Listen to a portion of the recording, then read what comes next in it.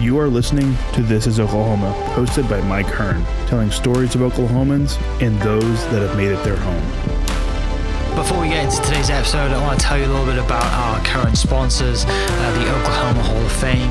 As you well know, if you've been following This is Oklahoma, they've been a huge part of this podcast. So this podcast is presented by the Oklahoma Hall of Fame, telling an Oklahoma story through its people since 1927. For more information on the Hall of Fame, go to www.oklahomahof.com and follow them on Instagram for daily updates at OklahomaHOF. Also, for the podcast, a new sponsor, RCB Bank. Since 1936, RCB Bank has offered progressive products and a friendly service. Come in today to find out more about their loan promotion on new, used, refinance cars, boats, campers, and ATVs. Visit RCB Bank to learn more. RCB Bank, that's my bank. With approved credit, restrictions apply. Now, let's get into today's episode. What's up, guys? Welcome back to another episode of This is Oklahoma. Mike Hearn here, your host, back with another episode down at the Bedford studio today with Joel Irby.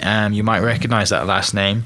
I had your dad on the podcast recently to talk about Kicker Audio and just, I mean, the amazing stuff that the business has done. I was super pumped to go up there and see the building and everything. And, you know, I'm sure, you know, we'll get into the stories about you, how, you know, growing up around that as well. But thanks for coming to the studio. Thank you for the beer. I'm looking forward to learning more about it. And I definitely recognize the Neon Sunshine. I haven't tried the other one yet, but I appreciate you bringing down some beer. And that's kind of what we're going to talk about. But before we get into the beer side of things, tell us, you know, I guess, a little bit about your upbringing and kind of where you grew up and you know, that kind of stuff. Yeah. Well, thanks for having me. I appreciate it.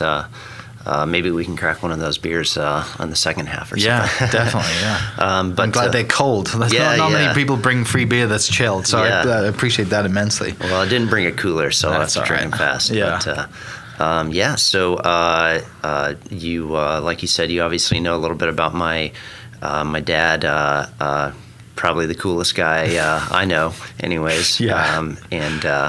So I grew up in Stillwater, Oklahoma, about 60 miles away from here. Mm-hmm. So born and raised in Okie, and you know, kind of did the normal thing. I don't know.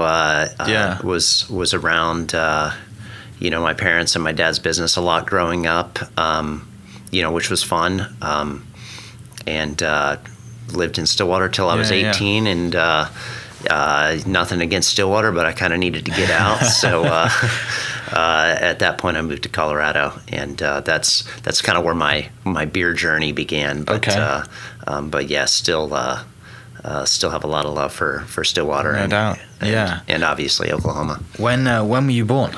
1983. So I'm 37, as long as I haven't lost track. Right, so. yeah. So you're kind of like, when you're getting into, like, you know, you're 10, 11, 12, into high school, Dad's business is really it's like, you know, through the 80s and 90s, it was, you know, really taking off, wasn't it? It was, yeah. And I mean, I didn't really understand or know, you know, what was going on with his business. I think whenever I was in, you know, kindergarten or something, you know, everybody is like, you have like bring your dad to school day or something like that, and they, I don't remember the exact story, but it's something like, you know, they asked me, what does your dad do for a living? And I said, he stores boxes, you know, because I just knew he had a warehouse that had boxes in it. So that was, it was something I really thought was cool growing up, but also something that I wasn't, you know, I didn't know what was going on. Right. Yeah. Speaking to your dad, I kind of got that sense that he, you know, obviously you had some great opportunities growing up as a kid, but it wasn't like you didn't get the sense that you grew up with a silver spoon in your mouth, right? Yeah. And I totally got that from him, and he's definitely not like that either. You know, someone who owns a business like that, they automatically think, you know, oh, he must be, you know, they have a successful business, it's nationwide or worldwide, that person must be at a, you know, and you meet him, he's just a normal person. And I'm glad I get the same vibe from you as well, right? You know, because I was expecting to go up there and he's, you know, in a suit or whatever. Yeah. Far from that. And he's a pretty laid back guy. Yeah. But, I mean, my parents are great. I don't, you know, I don't think they spoiled me, but they obviously gave me, you know, great, you know, a great position in life. And, you know, I'm definitely, you know, privileged in that sense. Sure. But, you know, my first car wasn't a Ferrari or anything. You know? Sadly. Yeah, sadly. Yeah. So do you share your dad's love of music and passion of music as well then? Yeah, I do, but definitely not to the same level that he does. Yeah. I played the piano growing up, but a much different style than my dad. My dad can hear a song and just, you know, practice it for 3 minutes and then just lay it down, and you're like, how did you do that? You know, I still don't know. Right. But I played piano quite a bit, but mostly classical, and so definitely a more, you know, technique focused side of it as opposed to like jamming with a band. Right. So the less fun side. Right. Yeah. The less you're right. When you're jamming, it's just kind of creative on the spot. Yeah. You know, when you're doing classic, it's like it has to be as good. You know, what I'm looking at, reading the music, it's going to be exactly that. Yeah, absolutely. So, but yeah, I love music, but I'm, you know, not a aficionado to the level that he is. So by any means. So going through high school, then and you make the decision to go to university in Colorado. I assume it's university in Colorado. Yep. Yes. So at that point, are you thinking, I'm going to go out on my own and going to get away for a bit, and I'm going to study and possibly come back into the family business? Or are you thinking, I want to go do my own thing? I think I assumed that I would come back and work for Kicker. That was my assumption. You know, as an 18-year-old leaving, go get a business degree, try and learn some things. And actually, I had a professor. He was my entrepreneurship professor in college, and I was talking to him. He ended up being my advisor later, and we were talking about my dad's business, and I was like, yeah, I'd like to, you know, get the degree, probably, you know, go back to work for him, and then maybe try something else later or something. He's like, it seems like you kind of have it backwards. Like, you should probably get your degree, go work for somebody else, you know, try and learn some stuff, and then take what you learned back. And I think that was probably the first time I really seriously thought, maybe that won't be my job right out of college. So you had the safety net to know that there is possibly a job there, so you can go and try whatever and kind of go test and stuff. And where in Colorado do you go to university? I was in Colorado Springs, little school called Colorado College, pretty tiny liberal arts school, actually about the size of my high school. That small. So. Yeah, I went to a small school too. And I kind of I wonder what it would have been like if I'd have gone to a bigger school. But then I also kind of you miss out on the little things, don't you? And having grown up around Oklahoma State, I think I knew that I wanted something a little bit smaller than that. So you probably already had that experience living in a college town anyway. Yeah, right, I mean, in high school. There's something to be said for a big school, and you know, football games are a blast and that sort of thing, but there's also very little personal connection. You know, you have a class with 200 people in it, and at my school I think the max size was 20, and so you can actually like know your professor by name, and you know, if you show up or don't show up, you know, they'll call you, you know? Yeah, right. So what's going on? It's not like, oh, never mind you know. You're not just a face in the crowd, which I really enjoyed, and it was, you know, definitely loved. Did you play any sports when you went to college? No. Or get into, I guess, the mountain life out there? I got into the mountain life a lot, but didn't play any organized sports. Okay. I started rock climbing whenever I moved to Colorado almost immediately. And that's probably the main reason I didn't do very well in school was because of my climbing. So it pretty quickly became an obsession, and I didn't like skip class to go climbing, but definitely skip studying a lot. You're away on the weekends to go wherever you could climb. Yeah, every weekend it was, you know, where are we going? You know, we'd go camp climb or, you know, go skiing if it was wintertime. But, What? I've never done it. Never done rock climbing. I mean, I've seen kind of like the documentaries, right, and the people who are doing climbing the walls on their own solo, right? Yeah, and you're like, yeah. this is insane. Well, that is insane. Right? And you're doing it with clips and stuff, but it's still not. I mean, it's you're not just climbing the rock wall that's at like the rock climbing business downtown, right? Yeah, or like yeah. the wall that shows up on the back of a trailer at a carnival or something. Yeah. No, I mean, we did all sorts of stuff.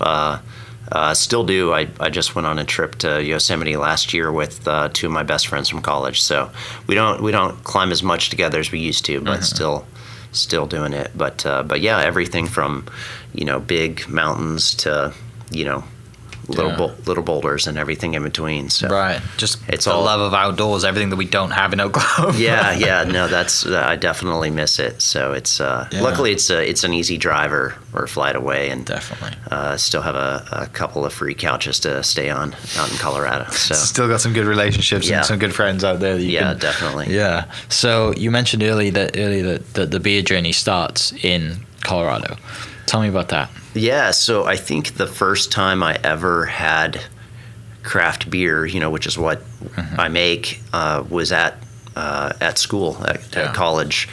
Our school had this, being such a small campus, they had this kind of theory that if you kept all the students on campus on the weekends, like for parties and things like that, they wouldn't go off campus and do stupid stuff downtown Colorado Springs. Sure. And, which maybe was right. I don't know. Yeah. But I mean, you worked out okay for you, right? But because of that, they would throw these really awesome parties for the students. So they would have, Blues and Shoes, which is like barbecue, blues, and free beer. And so there was a local brewery in town called Bristol, and every time the school had a party, they would get like 30 kegs from Bristol Brewing, and it was great beer. Yeah. And so that was kind of my first experience with craft beer, was free beer that the college was buying for it, or Right. not free, your tuition paid for it, But and obviously. also not like your just like your Coors Light or your Miller Lite. Yeah, no. It was craft beer. It was. It absolutely. Yeah, Bristol is still around. They're a great brewery. Yeah. And I remember my first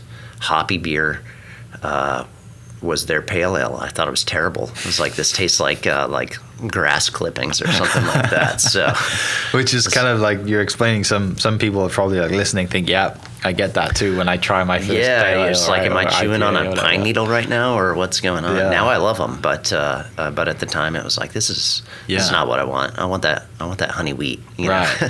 So where does it go from there then to, I want to start, do you start like brewing it with friends? Like how do you get into like thinking, I want to make this stuff? Yeah, so it definitely happened very gradually. I had a friend, I think junior year of college, that he homebrewed a batch, and I was kind of like, wow, like, I can't believe that you actually You made made this? beer. Like, this is crazy. Yeah. And I mean, he was like a normal guy like me. I'm like, you're not like a crazy scientist or anything. You just Right. like made this, and that I remember that blew my mind whenever that was the first homebrewed beer I'd ever had. And I was like, and it's not terrible. It's like, it's not great, but it's not terrible. So I thought that was really cool. But really, I graduated. I had learned that I didn't know what I wanted to do. I didn't know. Yeah. I wasn't sure whether I wanted to go work for my dad or not, or explore something else. And so I was kind of floating a little bit, doing like some odd jobs, and had some free time. And so I started homebrewing. And in Colorado? No, this was actually in Oklahoma. So you moved home. Okay. Yeah, so I graduated. My parents were nice enough or foolish enough to let me stay in my old room for a little bit of time, and I started brewing in my mom's kitchen, which was my mom's very, very clean, so that was probably She was thrilled. not her favorite thing. Does she drink too? She does. She drinks a little bit of beer. Yeah. Not a lot, but yeah, she. We're doing a lot worse if she doesn't drink. Yeah, definitely. Yeah. So started homebrewing, and it was one of those things that kind of clicked. I was like, this this is awesome. Like, I love doing this. This is really fun. And so, I kind of went along with the home brewing. And I think after my second batch, I was like, you know what? I think I want to work at a brewery. Or actually, I said, I want to open a brewery. And then I did some research, and I think, a couple people gave me some good advice of, maybe you should work at a brewery before opening a business that you don't know anything about, which is pretty good advice. Yes. So, to say the least. So I changed my focus from opening a brewery to working at a brewery. So I moved back out to Colorado. Mm-hmm. It was kind of my parents were like, you should probably like find your own spot. And this was around the time I was coming to the realization that, I wanted to work at a brewery. And so it was kind of it was good timing. I'd outstayed my welcome. And there was no kind of brewery scene here yet that you could go. There were a couple of breweries. I think Coop was pretty new at the time. This was trying to think. This was probably in 2007 when this was all happening. 2006, 2007. So I think Coop was brand new. I think Marshall was around, but they're both like brand new breweries. So Colorado was the Not obvious the scene place. Of what it is today. Yeah. So I moved back out to Colorado. Ended up working construction for 7 or 8 months while I tried to get a job at a brewery, which turned out to be really hard. I got rejected a lot. So. And finally got a job at a place called Boulder Beer as a shipping assistant. So I had luckily at the construction job, I'd learned how to drive a forklift, which is the only reason I got hired as the shipping assistant, because I knew how to drive a forklift. So, so finally. Yeah. So then you go out there and you just kind of like learning as much as you can and spending as much time with the brewers on your off days and your off hours, or just kind of soaking it in. I was still home brewing like crazy, so I was still brewing on my own, kind of developing recipes and that side. At the brewery itself, I was doing shipping and packaging, so it wasn't like. You couldn't really. It was a big enough brewery that you couldn't really just like hang out with the brewers and like brew with them and stuff. Yeah. So but still, there's on the packaging and shipping side, there's an absurd amount of things you can learn too. So, with the other employees that you were there with, were they? I assume. They don't work for a brewery because they don't. They clearly would have an interest the same as you. Were they brewing themselves as well? Like, could you kind of had a core group of employee friends that you would brew with and stuff like that? Yeah, I had a couple friends that we would get together and do small batches with, and I lived with one of the other employees there. Me and him and a few other guys lived at a house in the mountains, and so we would do batches up there every once in a while. But how long did you stay there before you decided to come back? Well, so I was at Boulder Beer for I think about 4.5 years. So I spent a couple years in the shipping packaging, and then one of their brewers left, and I got hired on to be a brewer there. Oh, nice. And so I brewed there for a couple of years, and then I moved across town to a brewery called Avery Brewing, and ended up brewing there for about 4 years as well before moving back. So you spent quite a lot of time learning and working and close to 9 years working at those two breweries, trying to. Well, I wouldn't say like the whole time I was so focused on learning. But you are like, you're in it, aren't you? Like you're there, and even if you're not learning, you're picking up things that like you're just around it, so it becomes normal to you. So that when you do take the jump, it's not like you were when you just graduated. Like I'm gonna open a brewery, I know nothing about it, and that's a good lesson for people listening too. Like what you mentioned is just you spent 9 years working in the industry. Mm-hmm. Some people listening that might have, I want to do it now, right? With no experience, I'll just figure it out. And we wonder why businesses crash and burn. Yeah. That was how I felt at the beginning. But I don't know if it was my dad or a friend or somebody who told me to get a job at a brewery first, but whoever it was smart, During this time, then, are you keeping an eye on what's happening in Oklahoma and the scene that's kind of like evolving here? Yeah, definitely. So the biggest thing I was keeping an eye on was the laws, because the laws used to be very unfriendly to breweries here, and so I didn't really want to open a brewery in Oklahoma when these laws existed. The biggest one was that tap rooms were essentially illegal. Okay. You could have a tap room, but you had to limit the alcohol percentage to 3.2, so like low point beer. Yeah. And most people don't start breweries to make low point beer. Right. Not exclusively anyways. Yeah. It's totally the opposite usually. Yeah. So, I mean, we make beers right now that are less than that in alcohol, but it's because that's true to style, not because we want to that it was needed or whatever. Yeah. You stick to as creators, good, and when you're brewing as brewers, like the last thing you want is constraints by the law that says because you want to be able to go do what you want to do and push the limits, right, of your creativity and your brewing skills. And if it comes out and it tastes great, but it's rocket fuel, you might have to dial it back a little bit. Yeah. But dialing it back from a 7 to a 2 or a 3 is, I assume, is really not easy to do. Yeah, to keep the same flavor. There's just certain styles that you can't do well at that alcohol percentage. It's not that like we're trying to make our beer strong, but it's almost impossible to make a 3% IPA taste great. It's gonna taste thin, and the mouthfeel's not gonna be right, and the hops are gonna overwhelm the thin body on the beer, and so or like a stout. It's you can't make a rich stout at 3% alcohol. Right. That's just. It's just not really possible. So then after working 9 years, was it always kind of in your mind that you would come back and open one in Oklahoma? Or were you, obviously you keep an eye on the laws, but before you went out there, were you thinking you would come back? Or were you just thinking, I'm just going to open one, I don't know where it's going to be yet? Yeah, I think for a long time I just had no idea. Right.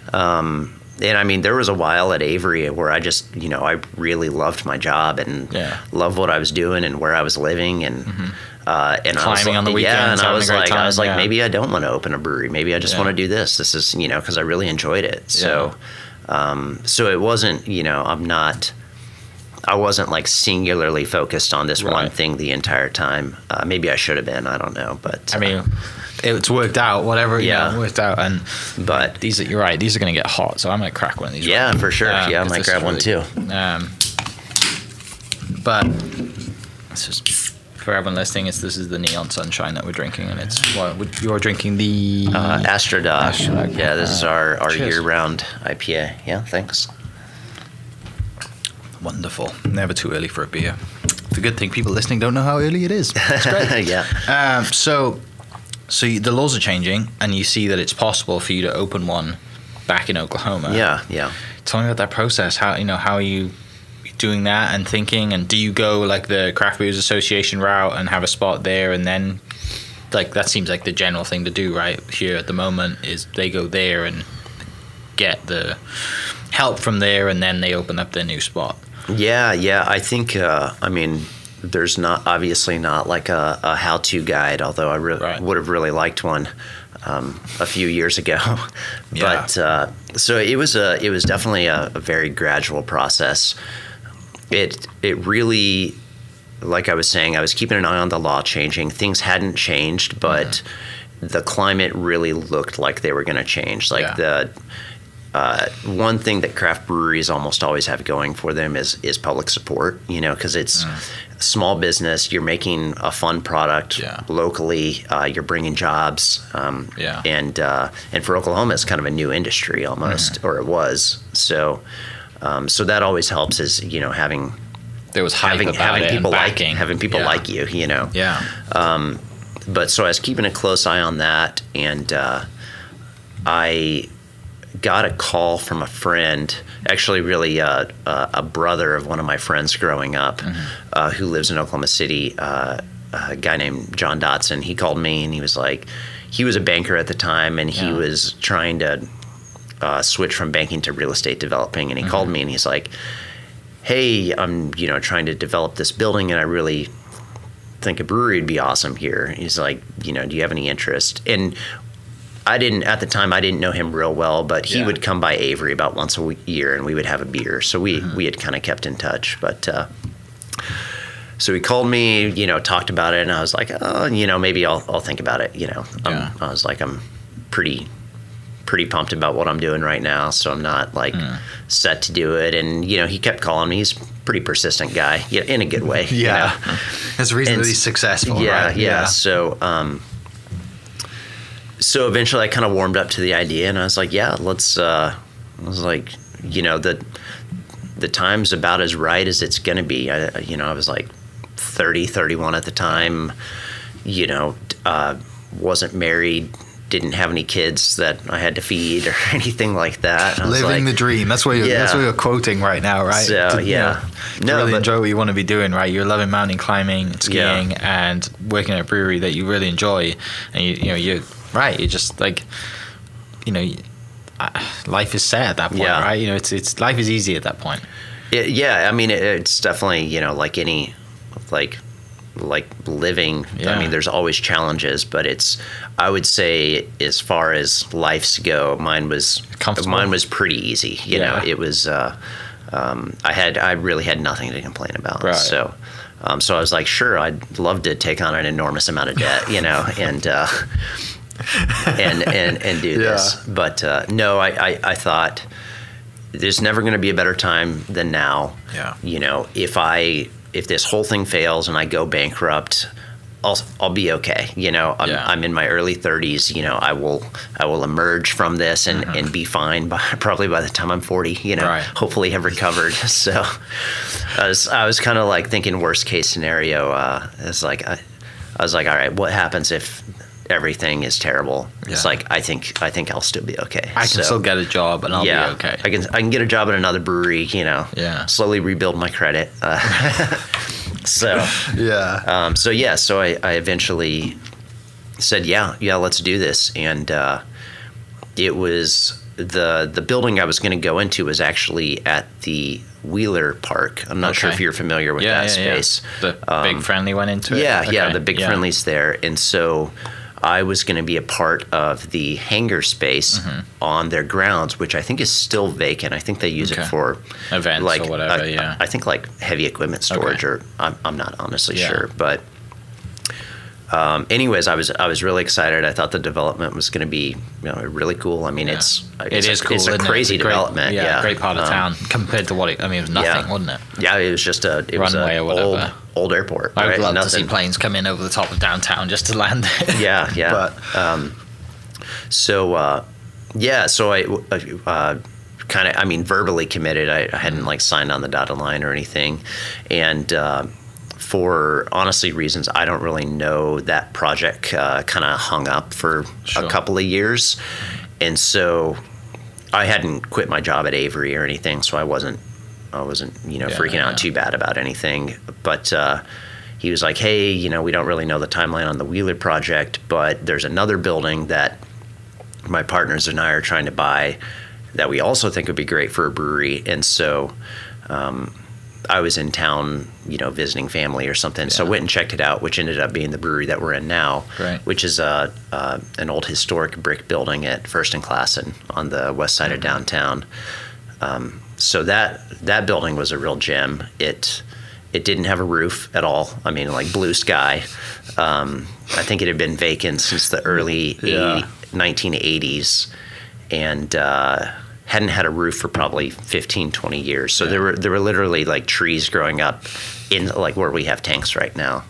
So we had to bring a drill with us and unscrew plywood to get into the building the first time, if that kind of gives you an idea. Yeah. But so you take the drill down there, you unscrew, and with a historic building, there's so much more stuff you got to deal with as well, right?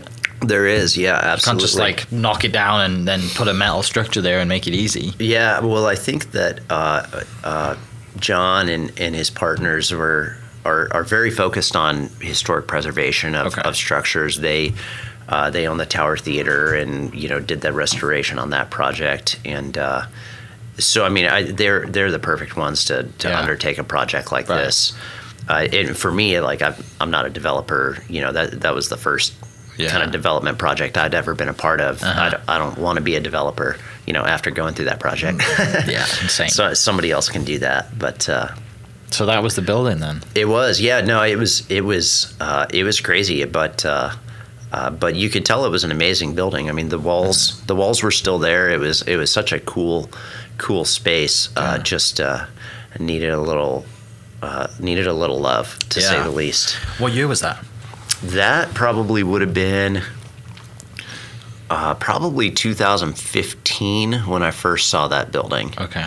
Probably early 2015. So you see that and think, I'd like to do this then. Yeah, I think. And then the process of renovating and you building then a brand starts. Yeah. So I think that they were under contract on the building, but without a tenant to pretty much take the building, nobody's gonna loan you the money to redo it. And so I was kind of the final piece to make that project start working. And so we demoed just a crazy amount of stuff out of there. I mean, there was like a boat hanging from the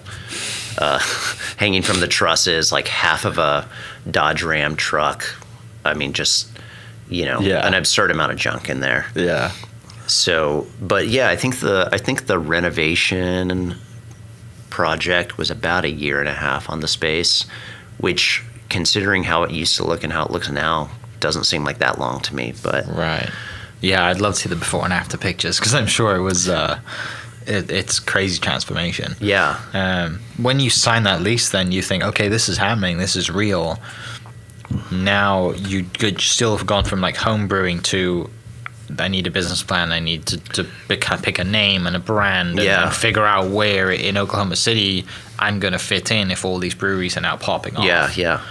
How's that? It definitely difficult. Yeah. I mean, I have a kind of a business degree from college, and that didn't really seem to help much at all during the whole process. And so it was kind of, talk to people who have done this before, get what information they're willing to share, which was a lot. I mean, I had a lot of people give me just a crazy amount of help. So that was crucial to the whole process. Then, like you said, writing a business plan, which, I didn't do like the traditional, like, written out business plan, but I did, financial projections and all that sort of stuff. The banks weren't going to give me any money without that stuff, obviously. So try and make it look, good, but not too good. Right. But also realistic, because you don't want to default on your bank loan either. Of course. So and then choosing the name, that actually ended up being one of the hardest parts of the entire process. It turns out, with 6,000 breweries at the time, now there's like 9+. Everyone's got something brewing. Yeah, right? it's there's not a whole lot of all the obvious ones are taken. Right. And you don't want to go too weird, and then it turns out even if you have to take into account wineries and distilleries and even some bars, if they have the same name, you can't overlap. So I used a trademark attorney, and so I would send her a list of like 5 names, and she would be like, nope. And then I'd brainstorm for 3 more weeks and come up with 5 more, and she's like, you could maybe use one of these, but getting closer, but no. Yeah. So how do you settle on Stone Cloud? So I really, having the mountains be such a giant part of my life out in Colorado, I really wanted to draw at least some inspiration from the mountains for the name. And I was reading a climbing book. It's this book about climbing desert towers, which is my favorite type of climbing. It's basically sandstone towers, like out in arches and canyon lands and that sort like of thing. Old Western movies type John Wayne stuff. Yeah, absolutely. Like the red kind of stuff. So that's, in my opinion, that's the the end all be all of climbing is climbing sandstone towers out in the desert. The thing I think of when you say that is that scene in, it might even be Mission Impossible 1, when he's like, Tom Cruise is on the, and he gets a phone call and he's like, kind of busy right now. Yep. Totally unrealistic scene, but that's exactly the sort of climbing I'm talking about. I'm glad I'm on the same page. Yeah. So anyways, I'm reading the intro to this book, and it's talking about Shiprock, which is not really a desert tower, but kind of. And he's talking about it, and he said, it rises from the plains like a cloud made of stone. And I'm like, oh, that's like really cool imagery. And then just kind of started thinking about it more and more, and thought about being up in the mountains. And when you're really high in the mountains and you're in a range, you can look off in the distance and you see like mountains and mountains and mountains, and like they're distinct layers based on the distance they are away from you.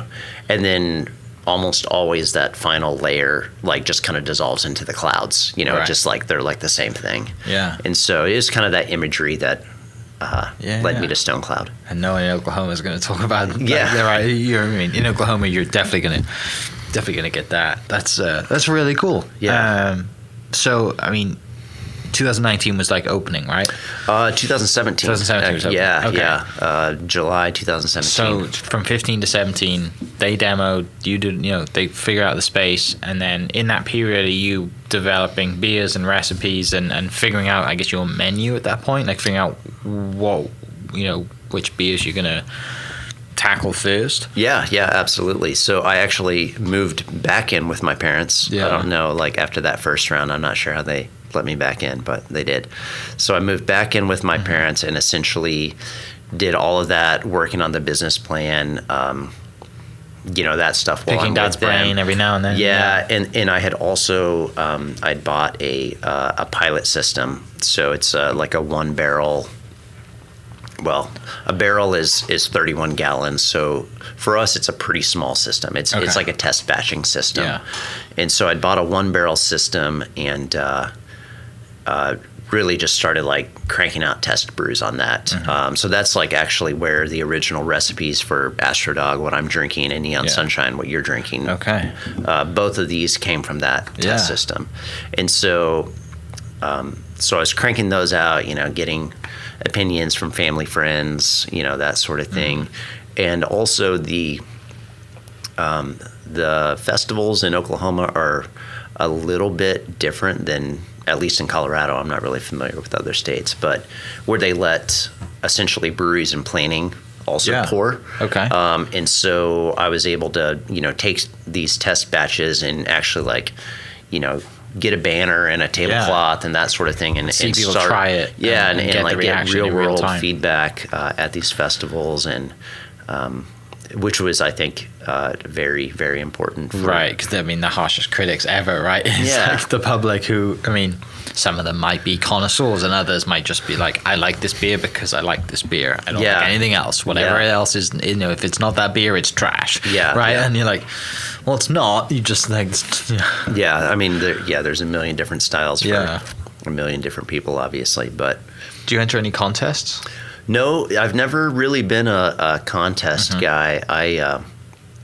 We'll send beers now to judging events a couple times a year, but I'm with those judging events, they might be judging 300, 400 beers in one category, and so it's kind of like they don't have one person judge all 400, obviously, because that would be impossible, but they're just like so subjective that the winning beers are always great, but there's always a lot more great beers, in there. So like the top 20, top 30 is like probably amazing. Pretty good. Yeah. So I just say that because I'm bitter about not winning. But, you haven't had anything yet. So it gets real. You open. What's opening day like, and how many beers do you have on tap?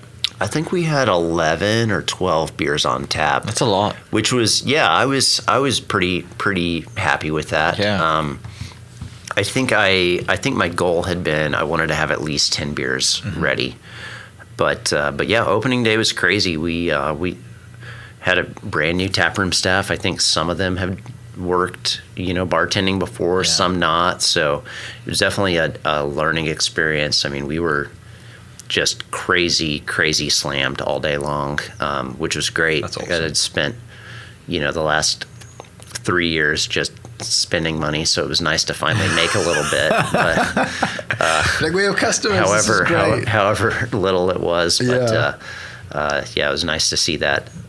Flow the other way a little bit. So. And since then, you guys have you developed more beers and continued to evolve, and just kind of nailed the process. And obviously, you're still in the same space, which is great. Yeah, we have really kind of push the R&D side of beer pretty hard. That's really, for us, that's the fun side. Yeah.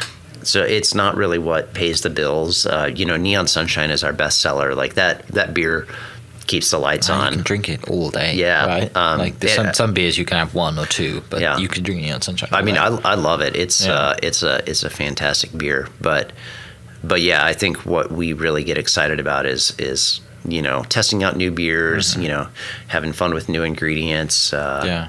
We started making hard seltzer, which is... Oh, really? Yeah. So I mean, it's like a whole nother... Getting on the craze. Yeah, it was one of those things. I think whenever I started the brewery, I was a little bit more of a purist than I am now. I think I'm, having run a business for a few years, I'm definitely more open to... Cater to the wives that have been dragged along to the bar by beer-loving husbands. Yeah, it's... you'd be surprised. I think we see almost as many men as women drinking seltzers, but... And we're doing crazy stuff. We make like a smoothie seltzer now. Okay. It's like an alcoholic Jamba Juice. It's dangerous. It's, everybody... Perfect for the summer. Yeah, no, it's wild. It's one of those things that, everybody's like, really? Like, and then they try it and they're like, oh my God, I get it. This is ridiculous. Yeah. So, it's, that stuff is fun and helps keep things like, fresh and interesting. But for me, like, seltzer's a whole nother thing. That's kind of a side game. Beer is always what, like, I'm not passionate about seltzer. Of course. I'm passionate about beer. Right. So. But you're like, that's you're creative enough and have the time enough to like, let's try it. Why not? Yeah, and it's fun and and if you can bring in some more income at the same time, it's like why not? And the scene, obviously, since since the laws changed, since you signed the lease in 2015, and the last 6-7 years has just, would you ever think it's this good compared to what it was?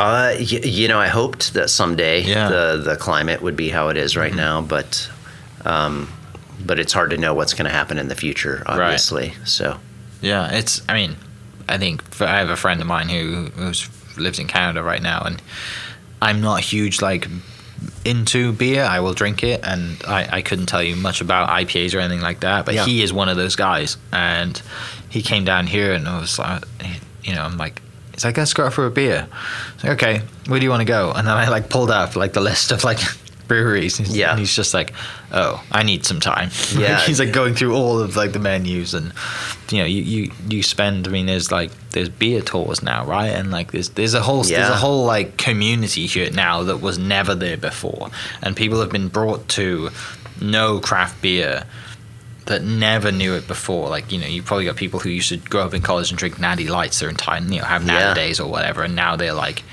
oh, I drink this because of, and they spout off and they tell you all about, the beer that they're drinking. Yeah.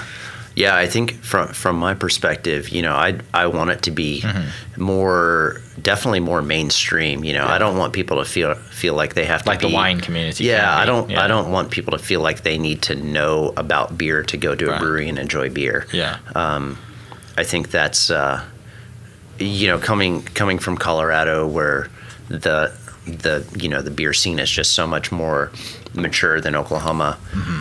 It's going to a brewery is just like a normal part of life for most people. It's like it's like, hey, you want to meet me for a drink? It becomes their local. Yeah, it's like brewery, bar, restaurant, whatever. They're all given equal weight. And in Oklahoma, I think it's still a little bit more of almost like a niche spot to go, it's like, yeah, I guess we could go to a brewery, but Sure. I would love to see that more mainstream as far as, Yeah. just like a casual place to hang out, we're definitely going more for, we're like the coffee shop with alcohol Gotcha. vibe. We're not going for like, we don't want a late night party at our spot. So That makes sense, though. I mean, it's cool to do that because there are plenty of places that have, if you want to have that late night party experience, then go for it. Yeah, But- somebody else can do that Yeah. way better than we can. We don't want any part of that. Yeah. Talking about, I guess, going into the future, then, are you working on any beers right now? Things are opening back up. You guys are getting back out to festivals and events, and by the time this goes out, you would have done your a big event at the ballpark. What's kind of the future hold, and what's the vision for new drinks and stuff like that? Yeah, so we definitely have a lot of stuff planned, or always try to anyways. And it's nice to be mostly out of the pandemic so we can actually make those plans a reality. But in the near future, we're actually going to expand our distribution out of Oklahoma and go into North Texas.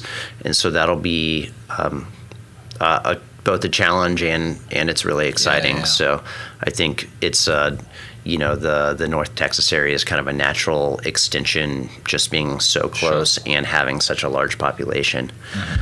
So that'll be fun. That'll be the first time we've been outside of Oklahoma. Okay, yeah. And we're actually in the process of opening another taproom location. Awesome. Which I can't quite say where it is, but hopefully in the next few weeks we'll have That's great. plans and renderings that we can share. So that's great that's news. another really exciting thing. Right, to do that so early on in kind of business that you've been in, and some people just move to a bigger location, right, instead of opening up another room. That's really cool.